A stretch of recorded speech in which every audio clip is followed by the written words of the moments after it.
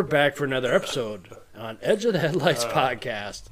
After this wonderful, I get a Christmas break. Marty doesn't, but Marty's a working man. He does his stuff and he works hard. So how you been this week, working man, Marty? Working hard is a bit much. We actually drank today at the end of the day for work. Seriously, what? Yeah, no, we got a salesman who's retiring after 30-some years. So like, we're shutting everything down at 3, and we're still going to get paid till the end of the day. Yeah, I sat around drinking Killians and eating like fucking... Funyuns? Yeah, fucking meatballs and fucking meat and cheese tray. So that's what I did for like an hour. So technically that was your Christmas party. Well, we had my Christmas party, but I was in Denver when we had my Christmas party. So my company didn't have a Christmas party. They ended up giving us like a gift card for $25. I was amazed how many people actually bitch. Oh yeah. I'm like, dude, it's $25. Yeah. You can buy a bottle of booze with it or whatever. Right. I'm like, why are people complaining? I've seen that at old job of mine they would give us, and they didn't get us a lot, but they got us something. And they had 1 year, they'd given us all like a small portable Craftsman toolbox. That's cool. Yeah, like $60 little Craftsman toolbox. Like, no, even if you don't go fish or use it for tools, you can find something to do with it. I had all kinds of shit put in. Probably D&D dice and figurines. Well, shit like that. But, they had so many people bring it back to Sears to get the money for it. That company I worked for went, all right, fuck you guys. Do you want money instead? After that, for like the next 4 years, all we got was $30. They're like, here you go. Here's $30. Well, this is bullshit. It's like, well, you dipshits are the ones who fucked it up. Yeah. Like when 40 of you out of 100-some people are taking it back to try to get the money for it instead, it's like, that's just a shitty thing to do. It's like, you screw this yourself, man. Anytime I get anything, I'm like, well, yeah, I would have liked more, but I didn't have to get anything. They didn't have to do shit. Okay, I have a question. You were in your Christmas party. You were in Denver seeing your kids. Denver. Yeah. So how far is Denver? How far away from Donner's Pass is that? Oh, God, I'm not sure actually. Yeah, probably. I'm thinking this. Oh, Donner Pass would be in California. Yeah. Denver's like in the Rockies. Yeah. Well, because did you see what popped up? Well, I don't know if it popped up on your phone. It popped up on my phone about the Sierra Nevadas. No. Yeah. On Monday, actually technically Tuesday, December 28th, or Monday. My days are all fucked up. Tuesday. Yeah. They received 193.5 inches of fucking snow. Holy fuck. Yeah. Oh my God. I know they've been getting fucking hammered on out and there. they have received like 39 inches in the 24. They get like 40 inches of snow in a day. Wow. Yeah, fuck that. I can explain why the Donner people had to end up eating themselves. They got fucked. Wow. Dude, that's a lot when you really 16 think feet, about dude. It. Yeah, that's 16 feet. That's fucking unreal. Oh my God. I bet the Wendigos just having a heyday out there. Oh yeah, just hungry as hell, just eating up everything frozen. Oh my God, that's wild. It is wild. Yeah, I'd rather take this really cold weather over 16 feet of snow. I mean, I don't mind dealing with some snow. I don't. It was nice, like this last weekend, Christmas weekend. Yeah, Christmas was white Christmas at least. Because I didn't have to fucking go anywhere, and I could just sit and watch it blast around. I was like, oh boy, I hope it's okay when she needs to drive to work. But that's when I like it, because it's like, I don't have to deal with it. I can sit and watch it and go, oh, that's crazy. Look at that. That's wild shit. Well, better get back to this game. What was I? Oh, yeah, we had to drive with my parents for Christmas, and Uh, it was just bitch-ass cold, but yeah, just, the wind wasn't blowing. It was just really nice out. Well, if it was cold, but it was nice. Right. It's Midwest winter nice, you know. Yep. It's like the old saying goes, it would be nice out if the wind wasn't blowing. Right. You stay in the sun, should you step and say it? Because it's really weird in South Dakota here. I know I have South Dakota listeners, you know what we're talking about. You'll be out in the sun, it'll be nice warm. As soon as you get in the shade of a building, it's like 50 degrees difference. It's like, doo! Yeah, it's fucking wild, man. Just makes you go, whoop, your little nutsack just just nothing left. Oh, it's miserable sometimes, man. I actually don't mind it most of the time. Like I said, I don't know. I would almost... I prefer the cold over the hot. Oh, yeah. No, fuck hot. I grew up on a dairy farm, and I hated the cold, but when it got hot out, you can't always get cold. You can always get warm, can't get cold. Yeah, fuck hot. I don't deal with hot. I am a fats people, and we do not like hot and humid and garbagey. Southwest, I don't mind as much because there is less humidity when it's hot. Yeah. But once you get to 100 degrees, fucking hot is hot, man. That's all there is to it. Hot is fucking hot. And yeah, there's only so much you can take down to before you're arrested. You know? Speaking of hot again, did you see the DARPA, our favorite people, came out with a heat wave beam? Did you see that? No. Dude, it's from like a quarter mile away. They can target one individual with this heat beam. It's not, doesn't burn them or scald or anything. Right. It's like opening an oven like at 450 degrees. Whoa. I'm like, fuck that. Yeah, so they're only fine-tuning away from fucking incinerating somebody. Yeah, because I'm watching that, I'm like, and no one's in uproar about this. Okay. Well, yeah, it's for crowd dispersal. Ah, there we go. I was going to say, there's always a much more glorious purpose they say it's for, even though it's a very thinly veiled step from world domination, horrible destruction out of this same device. Yeah.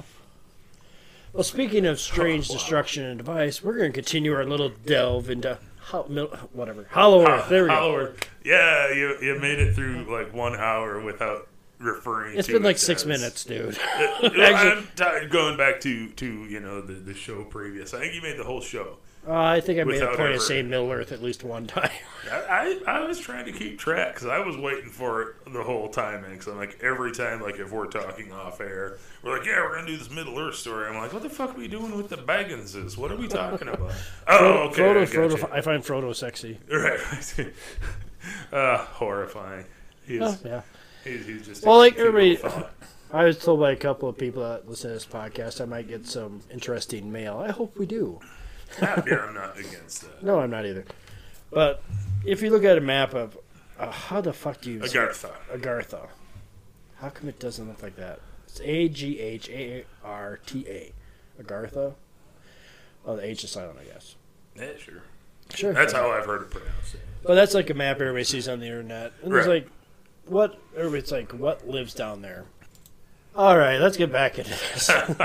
Now, I love this map. It is the one you will usually see if you pull up a map of Hollow Earth. I don't think it's even remotely accurate as far as kind of their representation of things. It's accurate. It's a much more fanciful. There's two big fucking holes at the North and South Pole. Right. Let's get real. Yes, there is. I think there are holes at both North and South Pole. I honestly do. I don't think they're massive, 3 mile across craters like this picture would have it be. But you do understand, I mean, there's a reason that they do not allow even satellite pictures to be taken over North or South Pole. They are not allowed to take satellite pictures. They are, but the reason they don't do that is because most satellites aren't allowed to go in a geosynchronous orbit, which is from north to south. Right. Most of them go east to west, if you look at all satellites, because you can see more stuff from foreign countries, can send a satellite and they can go with all the United States so far with Russia. But if you do it from east to west, I don't know, latitude, whatever, that's more common because also there's a better way for that when you go north to south on the satellites. You can do more damage if you do a certain terrorist type thing. Right. But that's why plus most people think there's nothing in Antarctica or Arctic to pitch up. But if that's not true, then how does Google Maps get away with it? and they conveniently have big blacked out spots where they're told not to show. I know. That's just a fault in the camera. But there's, like I said, we've talked Antarctica before, and there's a lot of that stuff is kept very secretive, and there is not a lot of put in the public mapping of stuff. See, but the map I'm holding up and showing Marty, it's kind of ass backwards because they have bird at. Oh, that is right. I'm an idiot. I'll shut up now. But no, if you look at it this way, they have bird flying up at the North Pole, right? Yep. Yeah, and he's down at South Pole, so basically the map's got to be up like this. Yep. Whoever drew that kind of drew it upside down. Sorry to say, folks, but it's upside down. It's a little off. Yeah. I mean, but it does capture the imagination, and that's it does. Well, I like it, and just the idea of it. Period is just really cool idea. I don't dispute maybe some of the other entrances they have listed on there. I want the entrance like at King Solomon's Mine to be there. So we gotta find it. As I say, So if anybody wants to pay for me and Marty to go to the continent, Africa to go look for it, please contact us. We'll take a fully funded. We'll ride elephants and probably get eaten by lions and that shit. well, yeah, we'll probably. go. Torn apart by angry gorillas at some point. Or worse yet, them fucking ants they got there. Ooh. No. Yeah. Oh my God, horrifying animals in that area. But yeah, no. Step one, let's find King Solomon's mine, and then we will explore the entrance to. Dude, when you hit the table, I can really hear it on the... I know. I just Quit getting all kingly and gesturely on us. Just calm it down. Dude. Right. I remember that too. We're talking about your birthplace, so just calm down. Deep breath. That sounds like you're having sex or something. That's pretty damn gross, dude. Oh, Jesus. We're going to get kicked off the air for that. Yeah, probably. No, but there's like we said before, we mentioned some place where they go in. Like, I think like the one possible one I always like is Kentucky Mammoth Cave system. Yeah. That's the only one on this map that I show that could possibly have any access to it, possibly. Right. Because that's still very uncharted. Really, Majority of it is. Yeah, mile upon mile of it. It's the one that probably is the most accessible, I believe. I know the Pyramids of Egypt is a nice... fanciful idea of doing it. Yeah. I don't really think there's any connection there. No, I don't either. I think there is some crazy shit. There might be a Hall of Records like underneath the Sphinx or something. And the Sphinx in that area. There's their own shit that don't need to be tied into Hollow Earth. Yes. You know, I mean, what do you call it? As legends go, it's fanciful to throw in there as like, here's this great place that. But like, if anybody's done any studying like in this type of world, usually the legends are really fanciful, but it's actually very practical about how it's done, what's going on. Right. It's weird till you figure out what is happening and what's causing it. Right. Now it's I don't know, man. Hollow Earth, out of all of the what I would say quote kind of crazy out there theories that float around. To me, I put it in a top 5, top 3 even, of that I think is probable. I mean, I really do think it is something that is probable. Yeah, I'd have to agree with that. It'd be in my top 5. Oh, yeah. I mean, there's a lot of like theories of weird stuff out there. I'm like, okay, that's a little too far out for me. It's a cool idea, possible, sure. Do I put it in my probable category? No, not so much. But this one, no, man, it is...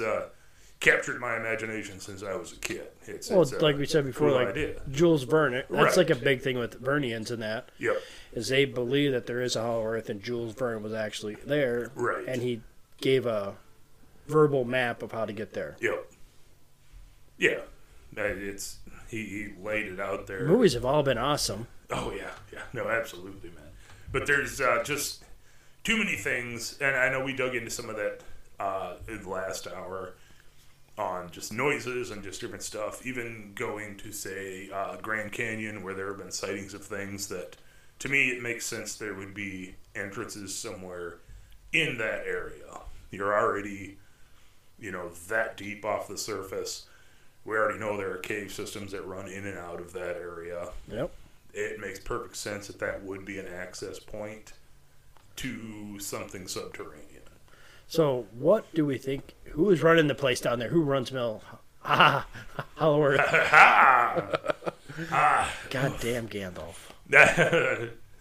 Bilbo Baggins.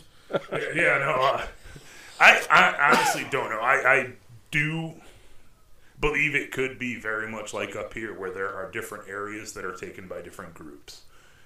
We go back, even in history, going back to the Green Children from the 12th century. This is in Sussex, England. How come I can say that word, but I can't say tsunami? I said tsunami! The world is ending now. Yep. Unless the Vikings win, then we know we're fucked. Then everyone's in trouble. But like Anglos around 1198, somewhere in there, late 1100s. These two children, anyone who doesn't know this story, these two children showed up in a small village around there. They could not speak English. They were speaking a language, but no one knew what the hell it was. And these children were tinged green. They eventually got them to eat some food right away. It was basically just flat beans that they would eat. It was a boy and a girl. The boy eventually died. He actually didn't last that long up here. But the girl kind of got taken in by a family. She learned English. After a time, her green tinge went away after being here. And after she had been taught English and got a little older and actually explained where they came from, is they came from a place that was a subterranean country, basically. Different language, different foods. It was called St. Martin Land, is what the word she came up with for it. What their actual language word is, nobody knows, because it was 1100. Nobody was really good into writing down things like this, because they just thought it was a weird occurrence. But yeah, she eventually ended up growing old and dying, and her bloodline, whatever have you, is kind of lost to time. I don't think let's say, okay, because if we're gonna go dig back in another episode with the New World Order and ancient houses, right? If she actually did come from Hollow Earth, I'll guarantee they got somebody who's tracing her bloodline to where it actually is today. Marty, you're looking kind of green underneath the gills, dude. Looking a little green today, my friend. Oh yeah, no, I don't doubt that at all. There was, because something like that. I'm sorry, the church in that time would have got so fucking involved. Oh yeah. That's like more powerful than the government back in those times. They probably do know her lineage and where she's gone forward, and they're keeping track of that. I can almost guarantee. Well, I don't think it's any coincidence that the name that they said she gave for her homeland was St. Martin. Yep. You know what I mean? No religious connotation there at all. Of course they're there. I'm honestly would not be shocked if they had tried to start a crusade. All right, to go sidetrack down here. I just saw something that popped in my head, came across my news feed. Did you see that NASA is employing now 24 theologians? Oh, really? You didn't hear that? No, man, I've been like dead to the world for the last week. Well, NASA, this kind of goes off since we're talking about church. We're going to talk about theologians now. They're actually employing 24 theologians to think about religion on another planet with aliens. Really? Yeah. I'm not shitting you. Look it up on your phone right now. Wow. We're going to pause a second, folks. So what do you think about that shit? Wow. You're reading the article right now, Marty. That is pretty wild, actually.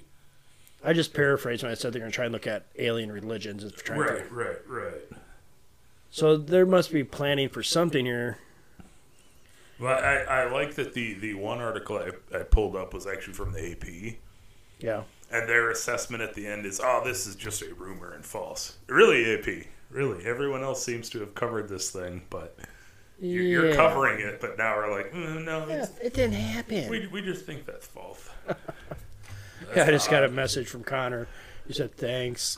Because I sent him on Instagram. I sent him a thing saying, did you know Soylent Green took place in the year 2022? It sure did. Yes, it did. That movie fucked me up as a kid. Oh, yeah. No, absolutely. All right, let's get back on track. Back on track. You got sidetracked by green. Yeah, well, then we ended up on green soil, and so it's good. We're segued back into your stuff.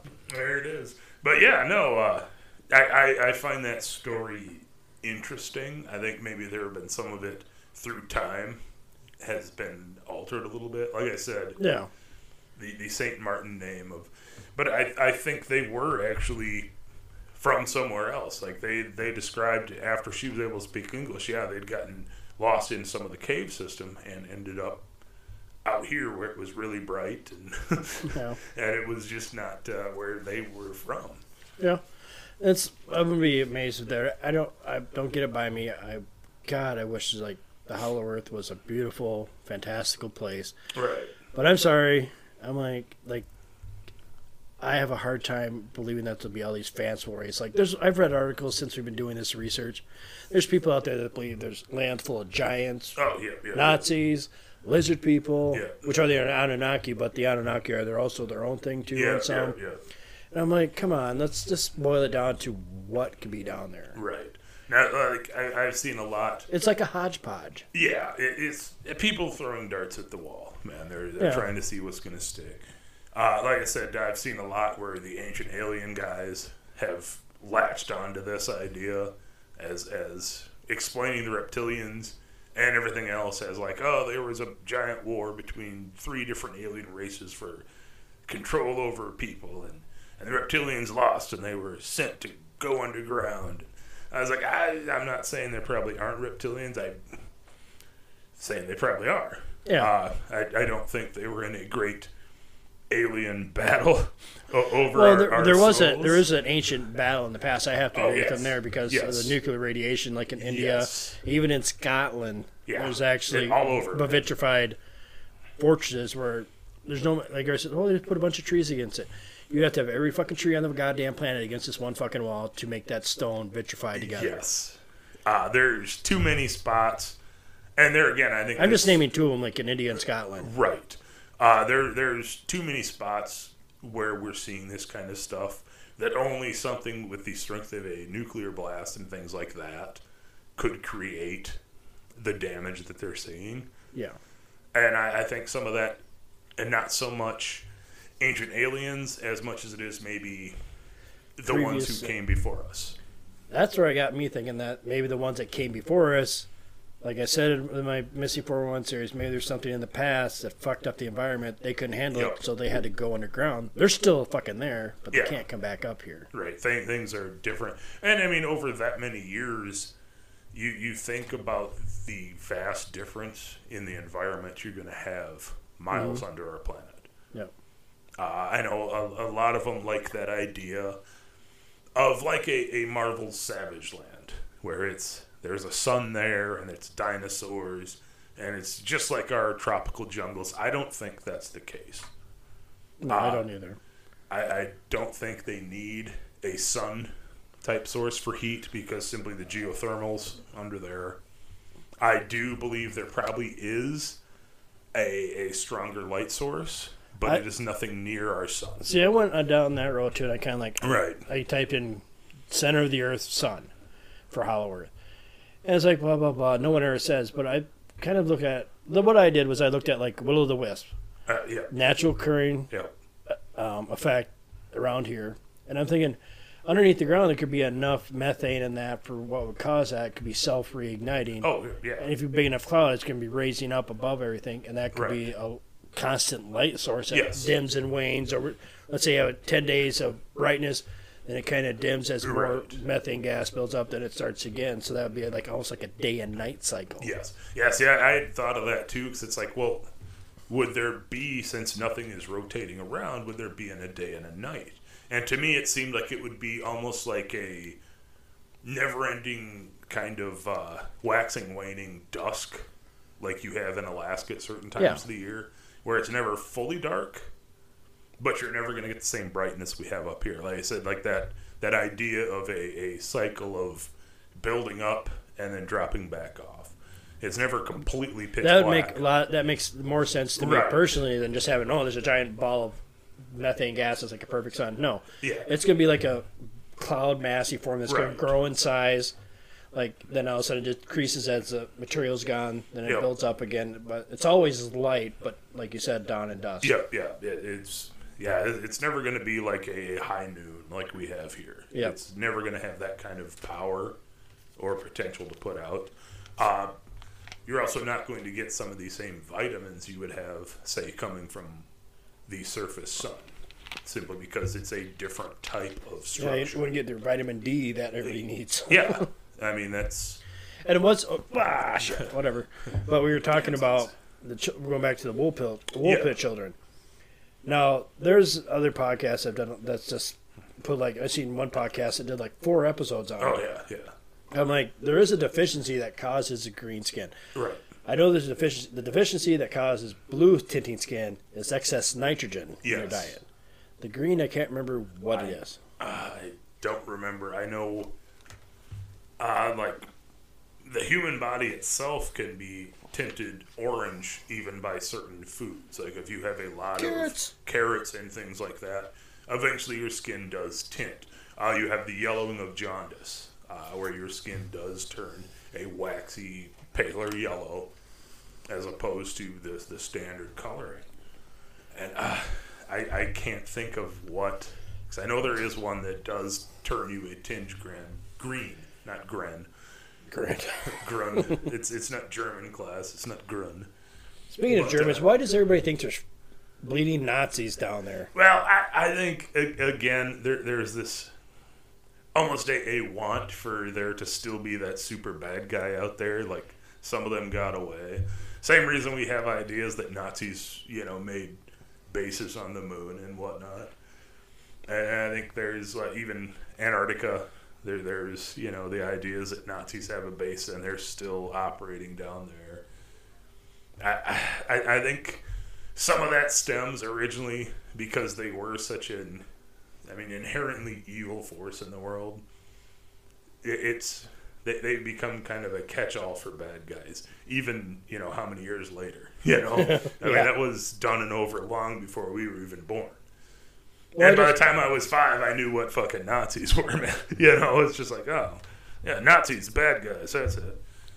Yeah, I looked up what may cause green tinting of the skin. This is by the Health Board. Green skin is commonly caused by anemia, organ failure, bruising, and discoloration from jewelry. Developing green skin can also be localized, ranged in different hues. Yeah, this doesn't... Okay. This condition results in red blood cells lacking the normal level of hemoglobin that normally gives them their red color. No, it's like anemia. Consequently, huh? Anemia may make sense because there may not be, depending on what their diets are. If it's not enough iron in their diet. Exactly. That makes the fuck, dude. That does. Yeah. If there's not a lot of large, like up here, we get plenty of iron. Even before the vegan wave started coming. If you're vegan, we don't have anything against you. No, man, I don't at all. Yeah, but they do still end up having to take a lot of iron vitamins and supplements to get that iron, because even spinach and stuff like that, which has a lot of iron, isn't enough to really keep us going like it's supposed to. Yep. It's just not. Where we, growing up, evolutionary-wise, went from, traveling to setting up farms, hunting, gathering. We are very much a omnivore, meat-heavy species. Yeah. We are. Our bodies are designed. Fuck, I about to say Middle Earth again.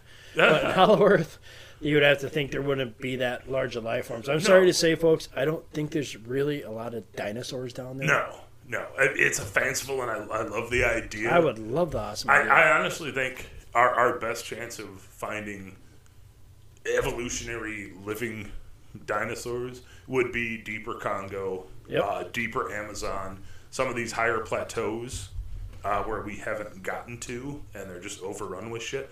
I find it much more likely if there is, say, like a giant caldera area that's kind of been blocked off from the rest of the world. It's hard to get up into it. Once you're down in this giant basic pit, miles across, but it's still, in essence, a crater, and it's harder to get out of. I'd have to agree with you. I think the best bet to find a living relic of a dinosaur would be the Congo. Yeah. Like I said, there are stories of the Macaulay Mbembe for decades, the giant brontosaurus. Centuries. Yeah. It's being seen even in the U.S., the Thunderbirds, if you will, pteranodons, pterodactyls, those kind of things. I think they're more likely someplace like that that's secluded, we can't get to. Not so much underground. I just don't see anything super big being supported. There's not enough there. Yeah. There's just not. Unless it's a specialized type creature that's just made for living down there. And even then, I don't think they're going to be large. I don't think you're going to see a lot of, rhinoceros type. No, nothing that big. Running around. No. As far as the giants, no. I think there are giants. I don't think they delve that far into that. I think they any giants that are in existence in our world are in cave systems, but not going as deep as, say, the Hollow Earth, where it would be. Yeah, because occasionally maybe they end up in there and probably get killed. Well, is my guess. Well, too, I agree with you. Like with the Giants, there probably is Giants, but they want surface access because then they can go out, kill game, kill people, whatever they want to do. They're like we said, like Kandahar, that area. Yep. It's a lot of wild goats, things like that, mountain goats, animals that they can freely go out, attack, and anything that large. If you're living, you require a lot of calories and a lot of protein. Yep. And I don't think you're going to find it eating mushrooms in the Underdark. You know, that's just not how it's good. You're going to live. Yeah. You may use them for a garnish occasionally, but you need bigger live prey to higher be calorie surviving. Food. Yes. So, all right. So far, we've knocked out no giants in the middle Hollow Earth. No, I don't think there are. Probably very few to none Nazis. Yeah, no. But if you look at the map, Shambhala, we got to talk about Shambhala. Ah, yeah. Yes. And then I hit the table again. Yes, quit like the fucking table. Like a mad, power-hungry buffoon. No, but like with Shambhala, that's like with the Hindu religion. And the entrance to that is like in the Himalayas. Ah, yes. But on the map there, it shows it's like in Kentucky. Look at the map, it shows like an entrance like right over by Kentucky. I don't think that person that drew this map kind of know where Shambhala was at. Yeah, look at it. They saw the name, thought it looked fucking cool. Like let's see. you got Agartha there, and you got like Shambhala up on the left hand, and you got like medium civilized humanoid people. So what the fuck does that mean? Then you got that alien spaceport on the very bottom, where the ships go in and out. Then a couple of random cities. The saucer to Venus, as it is. Although I don't doubt that is. You're talking to the mic. Oh man, yeah, I'm off to the side here, man. No, I don't doubt that Admiral Byrd did find an entrance of some kind. Yeah. But yeah, to have Shambhala somewhere below North America. I find. I would have. That's kind of like oxymoronic because. I mean, unless they had gone all the way through there and ended up under Kentucky and just never knew. But it seems like it would be located a little closer to, even say the Pyramid of Giza entrance would be a lot closer than Kentucky Mammoth Mountains to getting to Shambhala. So now, since we've kind of, me and Marty have kind of ixnayed the fanciful stuff, we believe there's something down there, but we did a little, how can I say this, research on our own about practical things that may be down there. A little conjecture. Because after we got talking about how many, there's basically more water underneath the ground than there is on the surface, that got both me and him thinking, let's do something like this. We each take two different animals that we think can be under there and what they would look like. So Marty will go first, then I'll go, we'll flip back and forth. Quit drinking that nasty stuff. That stuff's gross. Oh, no, man. Cream soda is good. It's going into it, I had to look at what do I actually think Hollow Earth is set up like. Like I said, is it kind of the Pellucidar, Jules Verne, massive forests, bright sun in the sky? And no, I don't. Animals will evolve differently depending on the environment they're in. I think there are large open spaces down there. I think there are. Mm-hmm. I don't think they are tropical jungles like we see them. I think that more of what we're going to see down there is the myconids, fungus. There may be large forests, but they are going to be like mushroom forests. Different kinds of hanging fungus. I think you're not going to have grass fields. You have something similar. Like to I was thinking, I was thinking that too. But we're pretty much on the same page. Yeah. Because like with the grass fields, you probably have fields of lichen. Yeah, it's going to be like a moss-covered rocks, soft moss. Yeah, and which is very comfortable to be on too. If you've ever been in like big patches of moss, it's very comfy, much like grass would be. But it's not going to be tall grass. It's going to be things like that. But I've thought if there are things living down there, like we've seen even in caves that have been blocked off, we've gotten into. Now, these are ones that are cut off from all sunlight. And again, they evolve differently. Yep. We're looking at a place that does have low light, that I believe has low light, but not pitch black all the time. There's obviously going to be dark places to go, but most of your stuff in there, I think, is going to be adapted to dealing with much more low light than what we deal with up here. Eyes are probably going to be bigger, just to let in as much light as possible. At least the pupil dilation will be there, kind of like a house cat when they're looking at just boom, their eyes go super black because they're trying to suck in as much light as possible to be able to see what they can.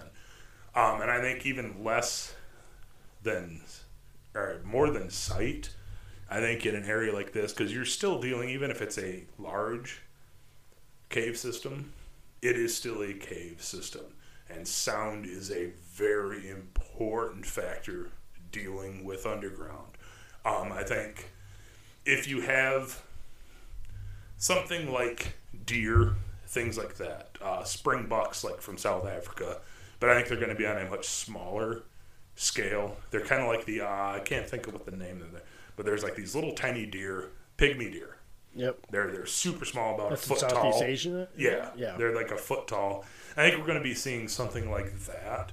Small groups of them. I mean, I think there will be plenty of them in there, but not the massive, antelope clearing the plains, in massive groups. But I think they are going to rely even more so than, say, surface deer do on their hearing. I think they're going to be something that has a much larger ear, similar to even, say, like my fucking corgi, or even like bats. Yep. They have a very large ear compared to their head size. And I think there will be, if we find animals and stuff down there, it's going to be something like a pygmy deer, going to have bigger eyes, going to be much darker eyes to suck in as much light as possible, and their ears are going to be quite large, I believe, to the size of their head, simply to pick up those sounds. I mean, I would imagine they're going to have the same kind of skittishness a surface deer is going to have if there's any kind of predators there. If there are people living there, they are going to learn pretty quickly that we got to pay attention to these things.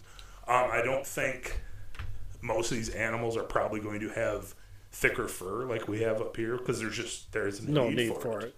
A lot of the reason, the way like deer hair is, it's multi-layered. Yeah, the structure of the hair itself is designed as an insulator. It's called AWN hair. Yeah. On hair, hair. Yep, and it's designed in the summer to be like an AC unit. Yep. And in the winter to keep in that inner layer of heat. There's not going to be a need for that.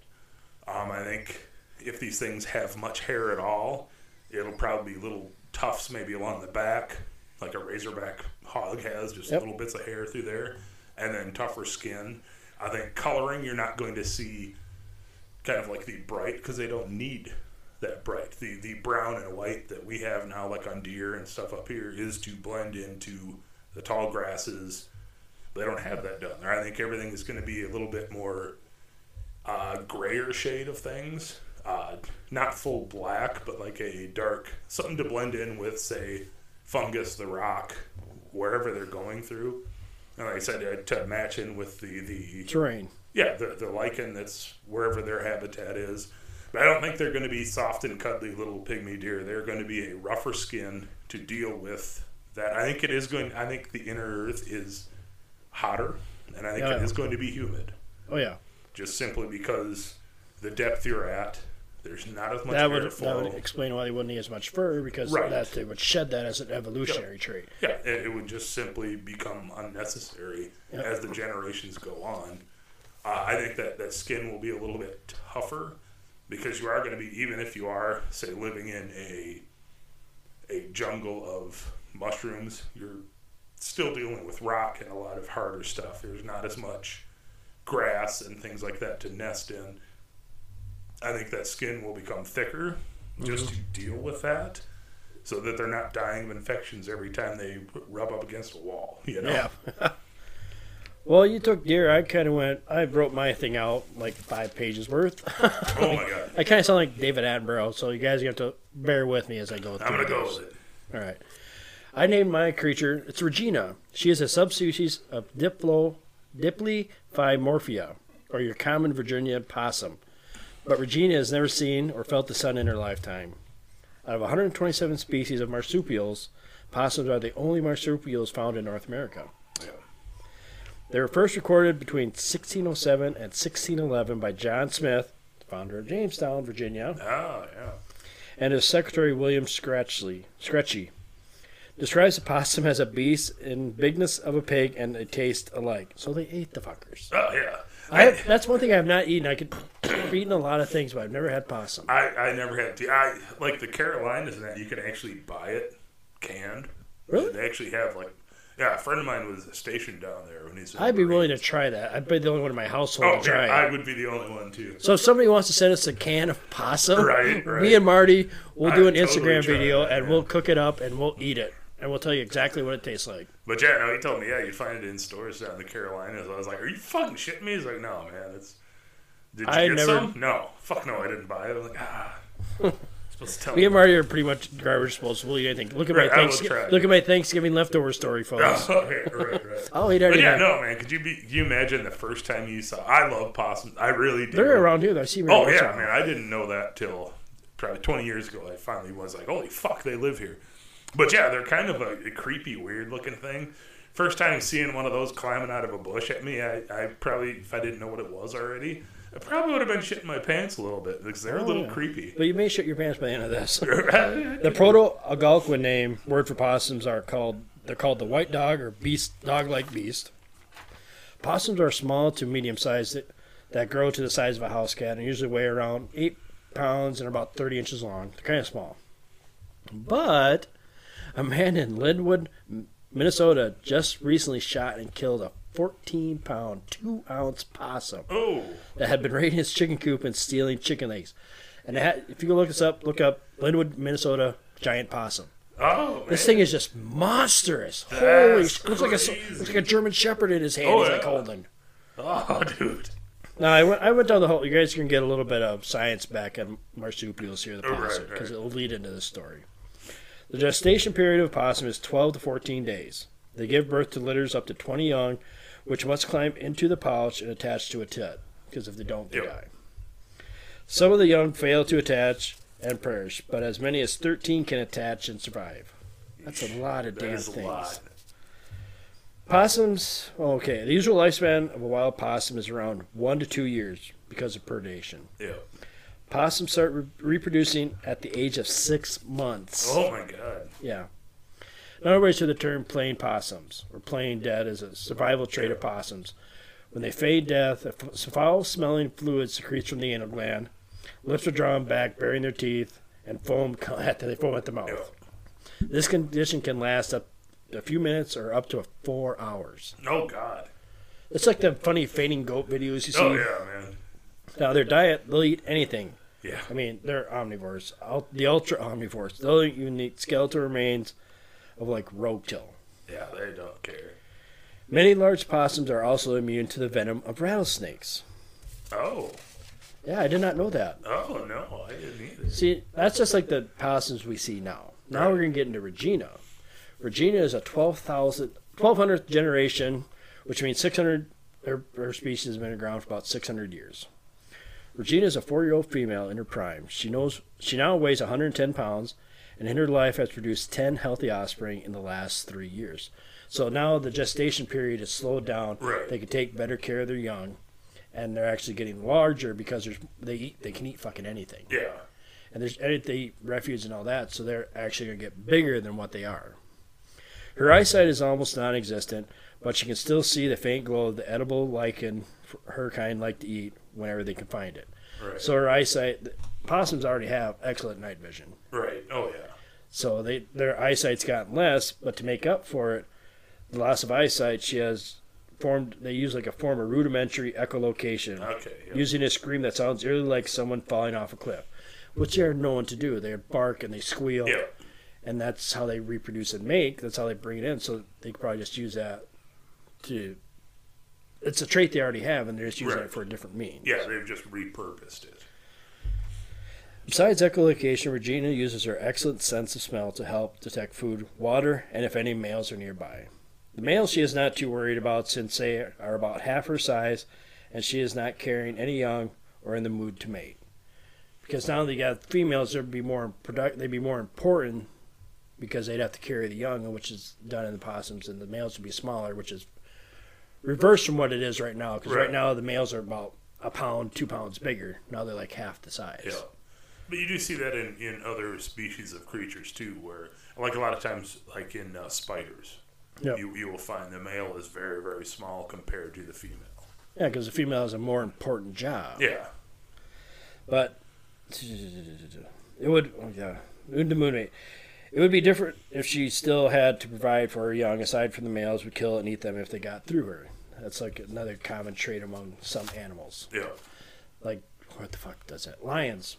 Oh, yeah. Lions do that quite a bit. Yeah. If they're trying to take over a pride, they'll kill the main lion and they'll kill all the cubs. Yep. Then the females go into mating. They go into heat. And that's no other option but me now. Yeah. That's pretty much, well, that's their mentality is they kill off all the young, and it's like, well, if you want more kids, better come talk to me because I'm hanging out over here. Bring me food, too. Yeah. Fucking lions. Regina's nose twitches excitedly as she catches a scent of water, and water means food. As she reaches the edge of the water, she lets out a quick scream for 2 reasons. One, to see how big the water area is, and the second reason to see if her call is answered, which will tell her if there is others of her kind in the area. When she hears no returns to her scream, she slowly gets into the water. There is something else. This is something else she wouldn't do, but she has caught the scent of calcium, and knows she will need to get more before she is able to mate again. She quickly swims out to the source of the smell, which is a small island made from the groundwater slowly seeping through the ground above her and depositing a calcium-rich area for her to eat. Now, the reason I bring up calcium is because possums are like calcium deficient. That's why they eat roadkill bones, because they need that extra source of calcium.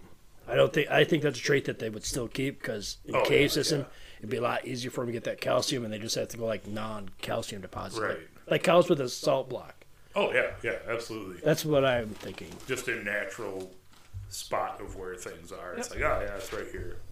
Yeah, you're not hunting on the road, running the risk of being killed yourself trying to pretty much. Oh, that's a good-looking skunk there. I'm going to eat him. Oh, it smells delicious. Bunk. Oh, poor possums. Yeah. Poor horror. So what else you got? I got possum. I got one more. I want to see what else you got. I was actually going to go down into what would be predators for some of these animals, including small deer like that. I do a predator too, but I don't think you're going to know what exactly. No, I went down a road because everyone who knows me knows I fucking love cats, but I'm doing. We won't hold that against you. Right. But a form of big cat. When I say big cat, I don't mean physically big. There is a difference between what is technically a small cat and a big cat. A lot of it is in the ability to roar or purr, the way their eyes are set up. Big cats technically do not have the slit your house cat would have for a pupil. It's actually a circular pupil that runs more like a photo lens to suck in more light and is more efficient than a house cat's eyes. Again, I don't think these are going to be like leopard and jaguar size animals. I just don't think it's going to. Animals like this. Are you picturing more like ocelot size? Yeah, or a Maine Coon cat. Yeah, I'd say Maine Coon cats are fucking huge anyway. Yeah, they're big. Something maybe a little bit bigger than say your Maine Coon or like a Savannah, but something along those same lines where it's larger than your typical cat you're going to see. There again, I think they're still going to have that keen sight because cats do have very good vision. But more than vision, cats actually use, again, sound. Straight up. Oh, yeah. Like you'll see, anytime we've had a mouse get into our house, I know it isn't the cats have seen it, but they've heard it sitting. And they can pinpoint right where it's at. And that's what they do. They will hear those minute sounds. And again, it's the structure of their ear, which cones and actually can be directional to pinpoint where things are. That's like you'll find like farm cats will be watching in the grass and they will just pounce on something. You can't see anything moving in the grass, but they hear it. And they come out with this big ass rat. Yeah, here's this big, vole or something coming out. And I think, again, these cats are going to be much like that. They are going to use, and I think to some extent, unlike using roars, I also believe they will develop almost a form of echolocation. Doesn't fully work like already there's already science for that too, where all your bigger cats have even small cats use infrasound, which is sub level. You can't even hear it. No, we can't. You feel it. You feel it. Yeah, it makes you feel sick. But yeah, no, they've done a lot of studies with especially tigers are notorious for it. Where you'll be at a zoo where they have a tiger. And they'll look at you. And if it starts getting into intimidate and hunt mode, you will just start feeling uneasy. You'll get kind of queasy. And that's what it is. It's putting out this ultra low bass, pretty much. Yeah. And actually, that same thing a lot of movie producers have started using in these soundtracks to their horror films. Yep. Where you can't hear it, but all of a sudden you start feeling uneasy. Oh, she's going to get stabbed after she trips. Why am I feeling so anxious? And that's what it is. It's this ultrasound, this subsonic bass sound that hits you inside and you don't know why. But I think they use that. They will adapt something like that to kind of figure out where they are and just kind of help pinpoint the prey. And I think their ears, they are going to be kind of like, trying to think of what the wild cats are, but they have double the size of a normal cat's ears. Servals? It might be the servals, yeah, with the big, long servals, yeah, with the big tall ears. Some are servals. Yep. And that's what they use that for, is they are very good at pinpointing any minute sound from long That's what I understand. Nothing against pit bulls or anything, but why do people cut pit bulls' ears? Because pit bulls' ears stick up, and they look awesome. I have nothing against pit bulls, but I don't think they need to have their ears cut, because they look badass with their ears up. Yeah. Well, there's a lot of that when they start doing that stuff, it's just to... Looks. That's the look of it. Let's get back into your big cat. Right. But, I think they will, and even say, your larger possum like that, I think would be a big meal. I don't believe the cats will probably be living in family packs like lions do. Just simply, it's so against typical cat nature. They do get along socially very well. You'll even see it in house cats.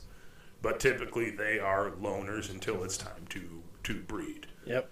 Because that's just how most cats are designed. Lions somehow tricked all the others into being a lazy fuck. If you go get shit for me, I can protect you until I can't or I don't want to. But most cats are more solitary. I think these things will be too. There again, I think they are going to be kind of like we have now, like the tiger stripe style, but it's going to be a variance of gray. Black on gray or something. Very much so that they can slip in between this stuff. They're still, like I said, they're still going to rely on sight because there is, I think, going to be light there. But again, I think they are going to have much more acute night vision than what cats do now. And cats' night vision is not as good as people like to think it is. It's way better than ours. Oh, but I think it will adapt even farther. Especially coming from us two that wear glasses. Oh yeah, man!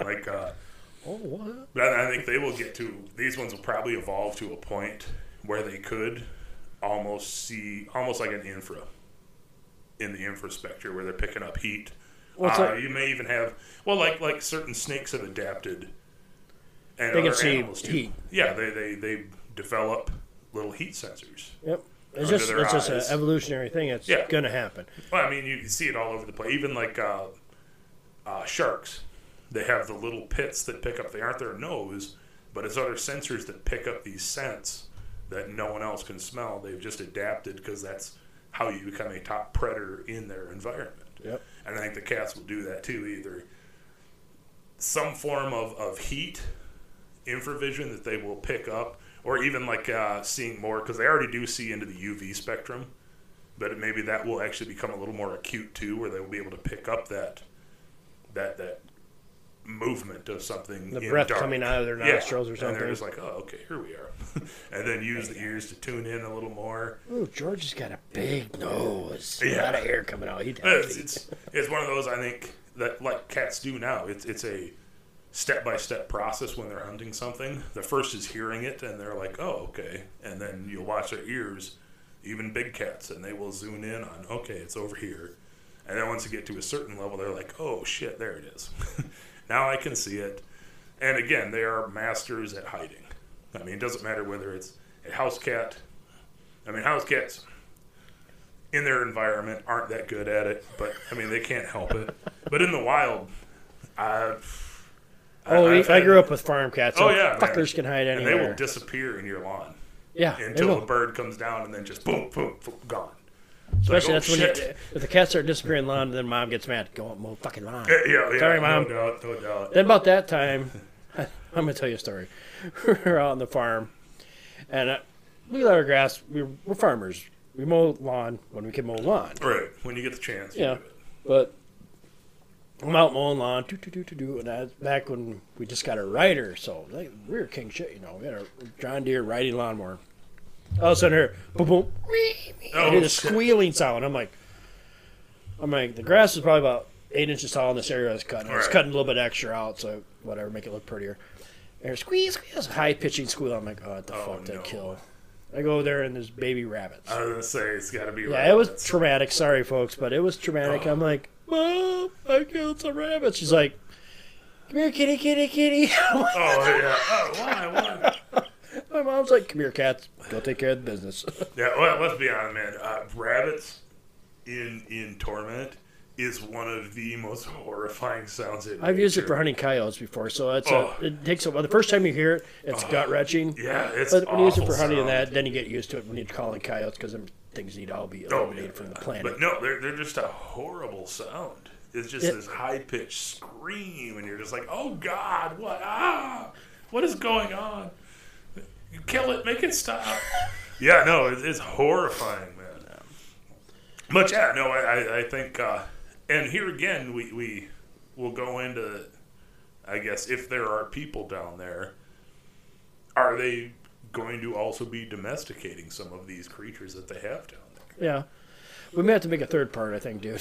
That may have. Because, I mean, like I said, those cats, even like we adapted them up here to keep our grain safe. I mean, it is really the birth of house cats. Yeah, pretty much keep all the rodents and the vermin out. Yeah, you keep the smaller wild cats, you keep feeding them to keep them around your place. Yep. And you feed them just enough to make sure they come back, but then they'll take care of everything else.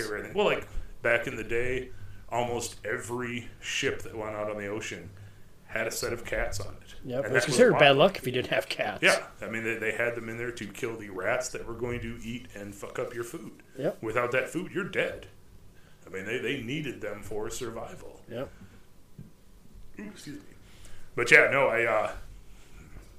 I do believe they will be just a further fine-tuned hunting machine than what we have now. Yeah.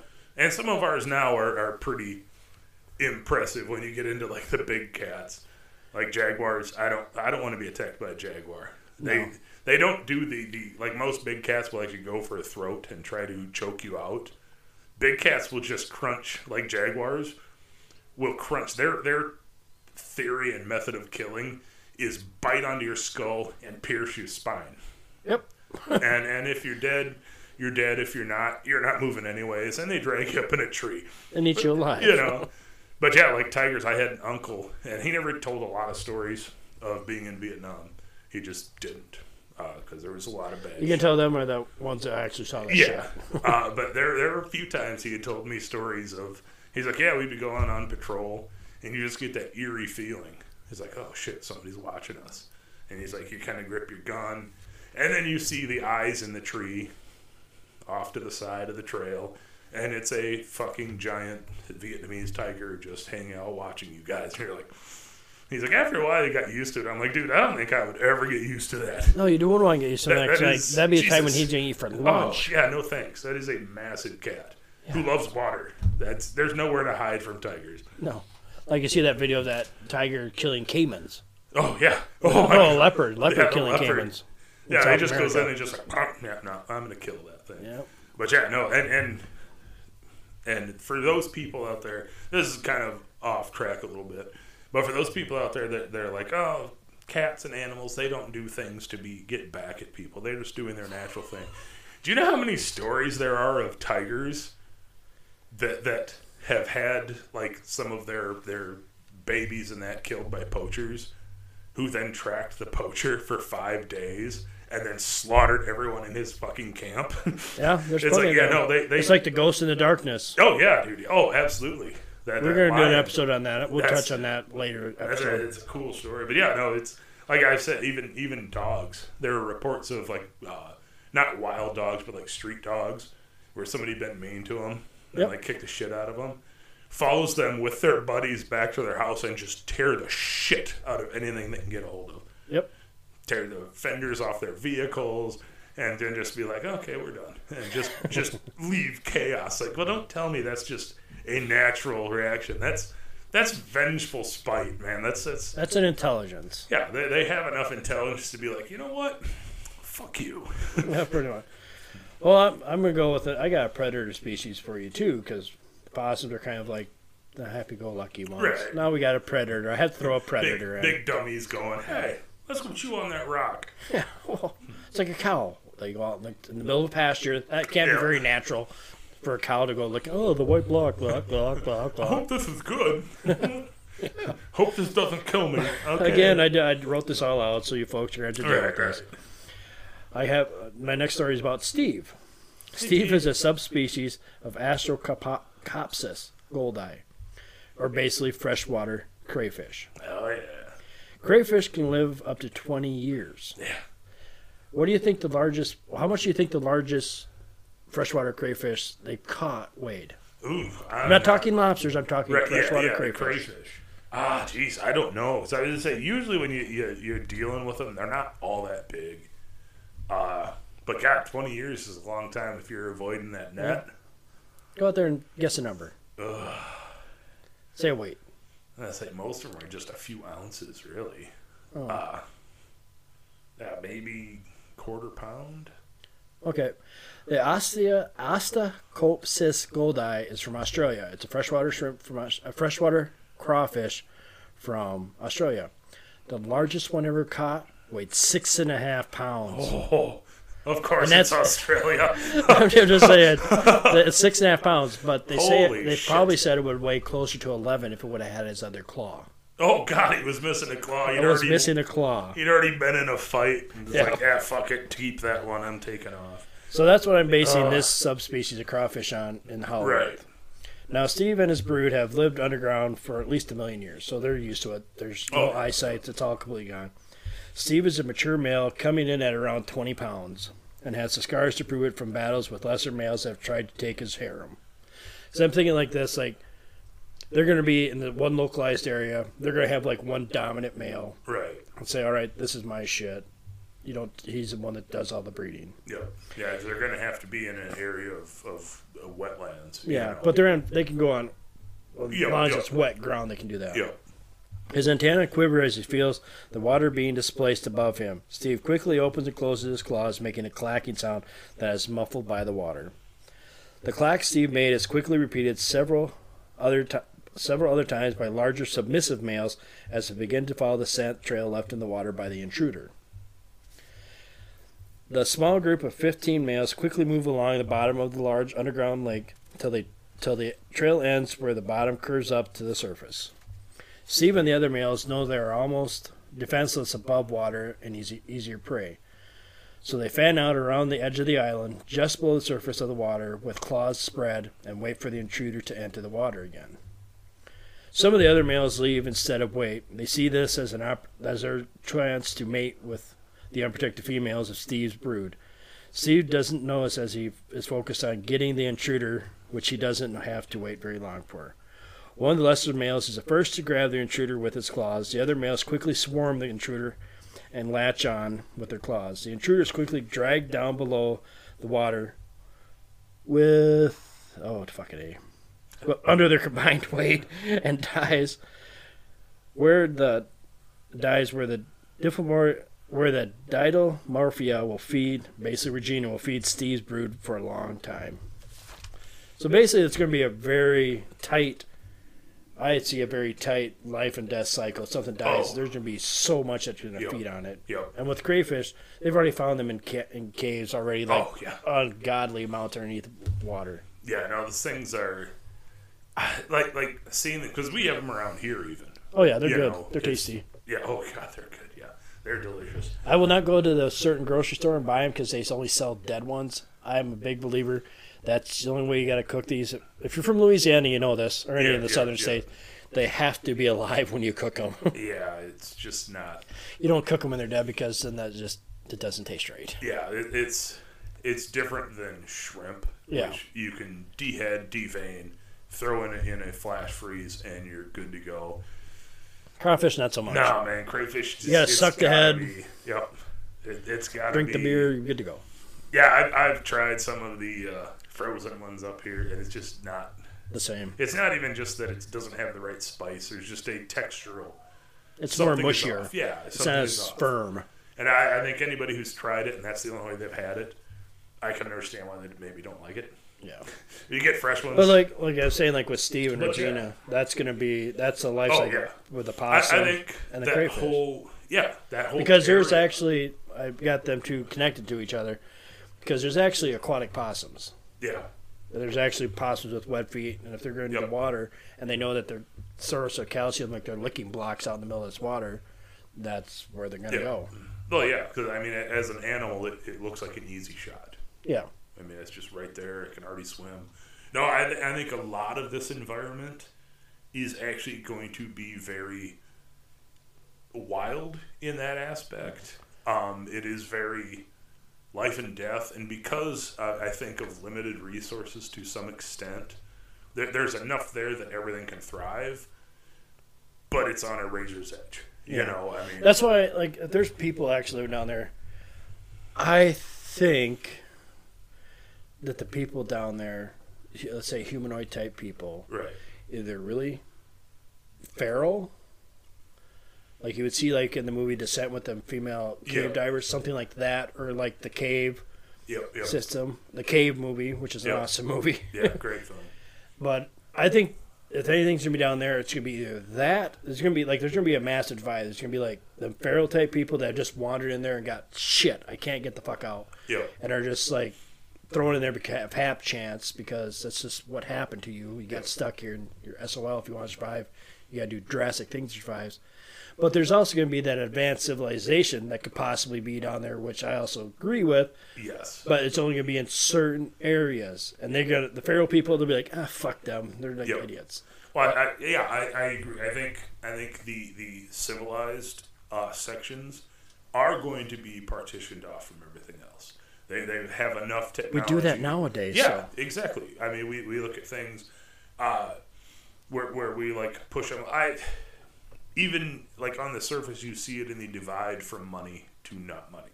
Yeah. A place like Mexico City is really wild. I mean, when you see pictures of it, it literally is. Here's a fence, and these are mansions. Other side of the fence is a slight downhill, and it is just shanties. Yep. I mean, right tar next paper to each shanties. other. Yeah, and that's there's like 12 That's like people. Jamaica's the same way too. Oh yeah, oh absolutely, yeah. And it just and I think you will see them taking a little more control over everything down there. I think they will probably have their own farming systems, so they're not having to go out into the wild to do any of this shit. They will like any normally advanced society will have its own ranching and farming areas. Speaking of ranching, I bet that explains all the cattle mutilations that happened. You came and took the blood and they're now genetically modifying animals down there to have cows. Aliens. Yeah. But yeah, no, I can't dispute that. Let's be real. I can't dispute that. No, I think they will have their own, and everything outside of there, fuck them.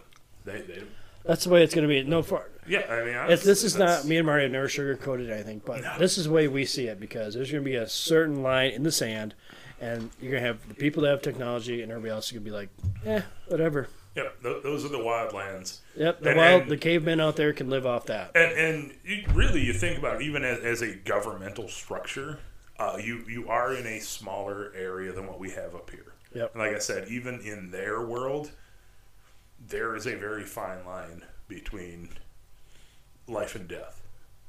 I think they probably aren't going to invest time and money into jails. Nope. I would have to agree. You break the rules. You're banished. Yeah, you're out in the wild. Sorry. You've had this many chances. You broke all of our rules. That's where you go. If you survive, good for you. But you're not coming back here. No. And honestly, they probably won't survive because they're too used to being behind. Get killed by your big cats or crayfish or a possum. Yeah. Or even the other who knows wilder ferals that are out there.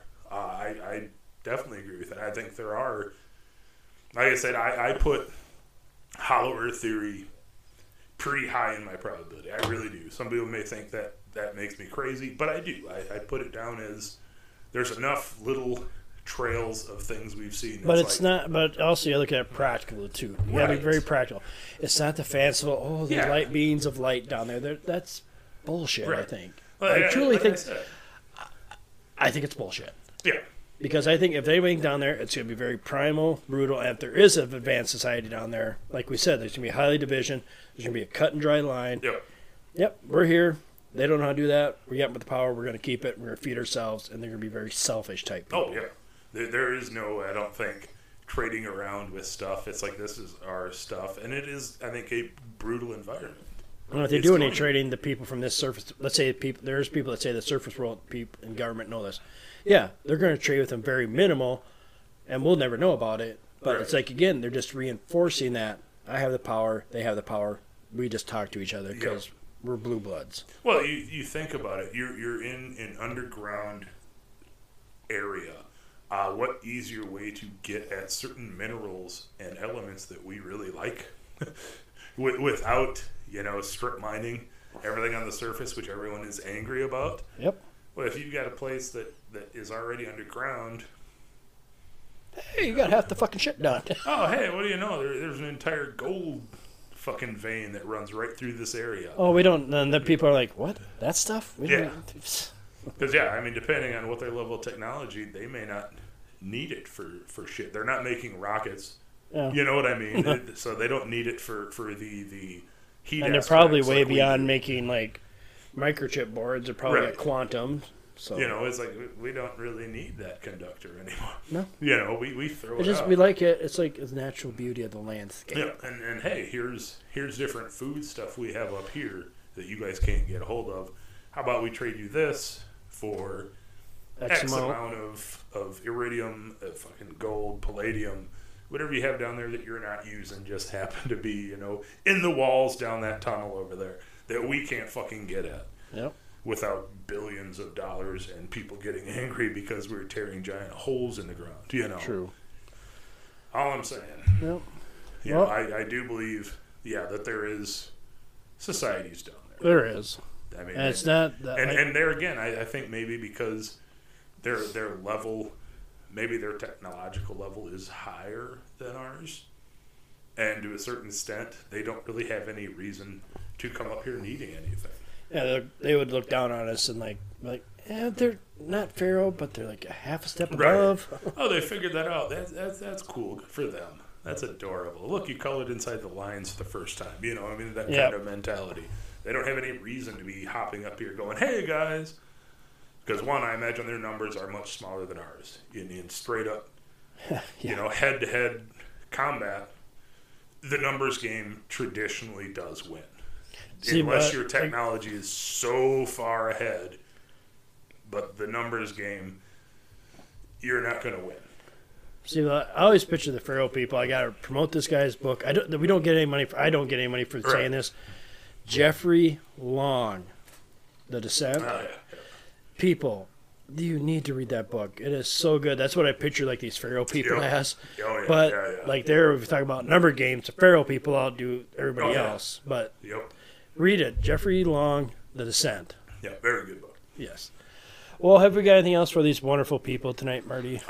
Maybe not for tonight. Maybe next week we'll have to talk to him again. Yeah, we'll see. Okay. All right.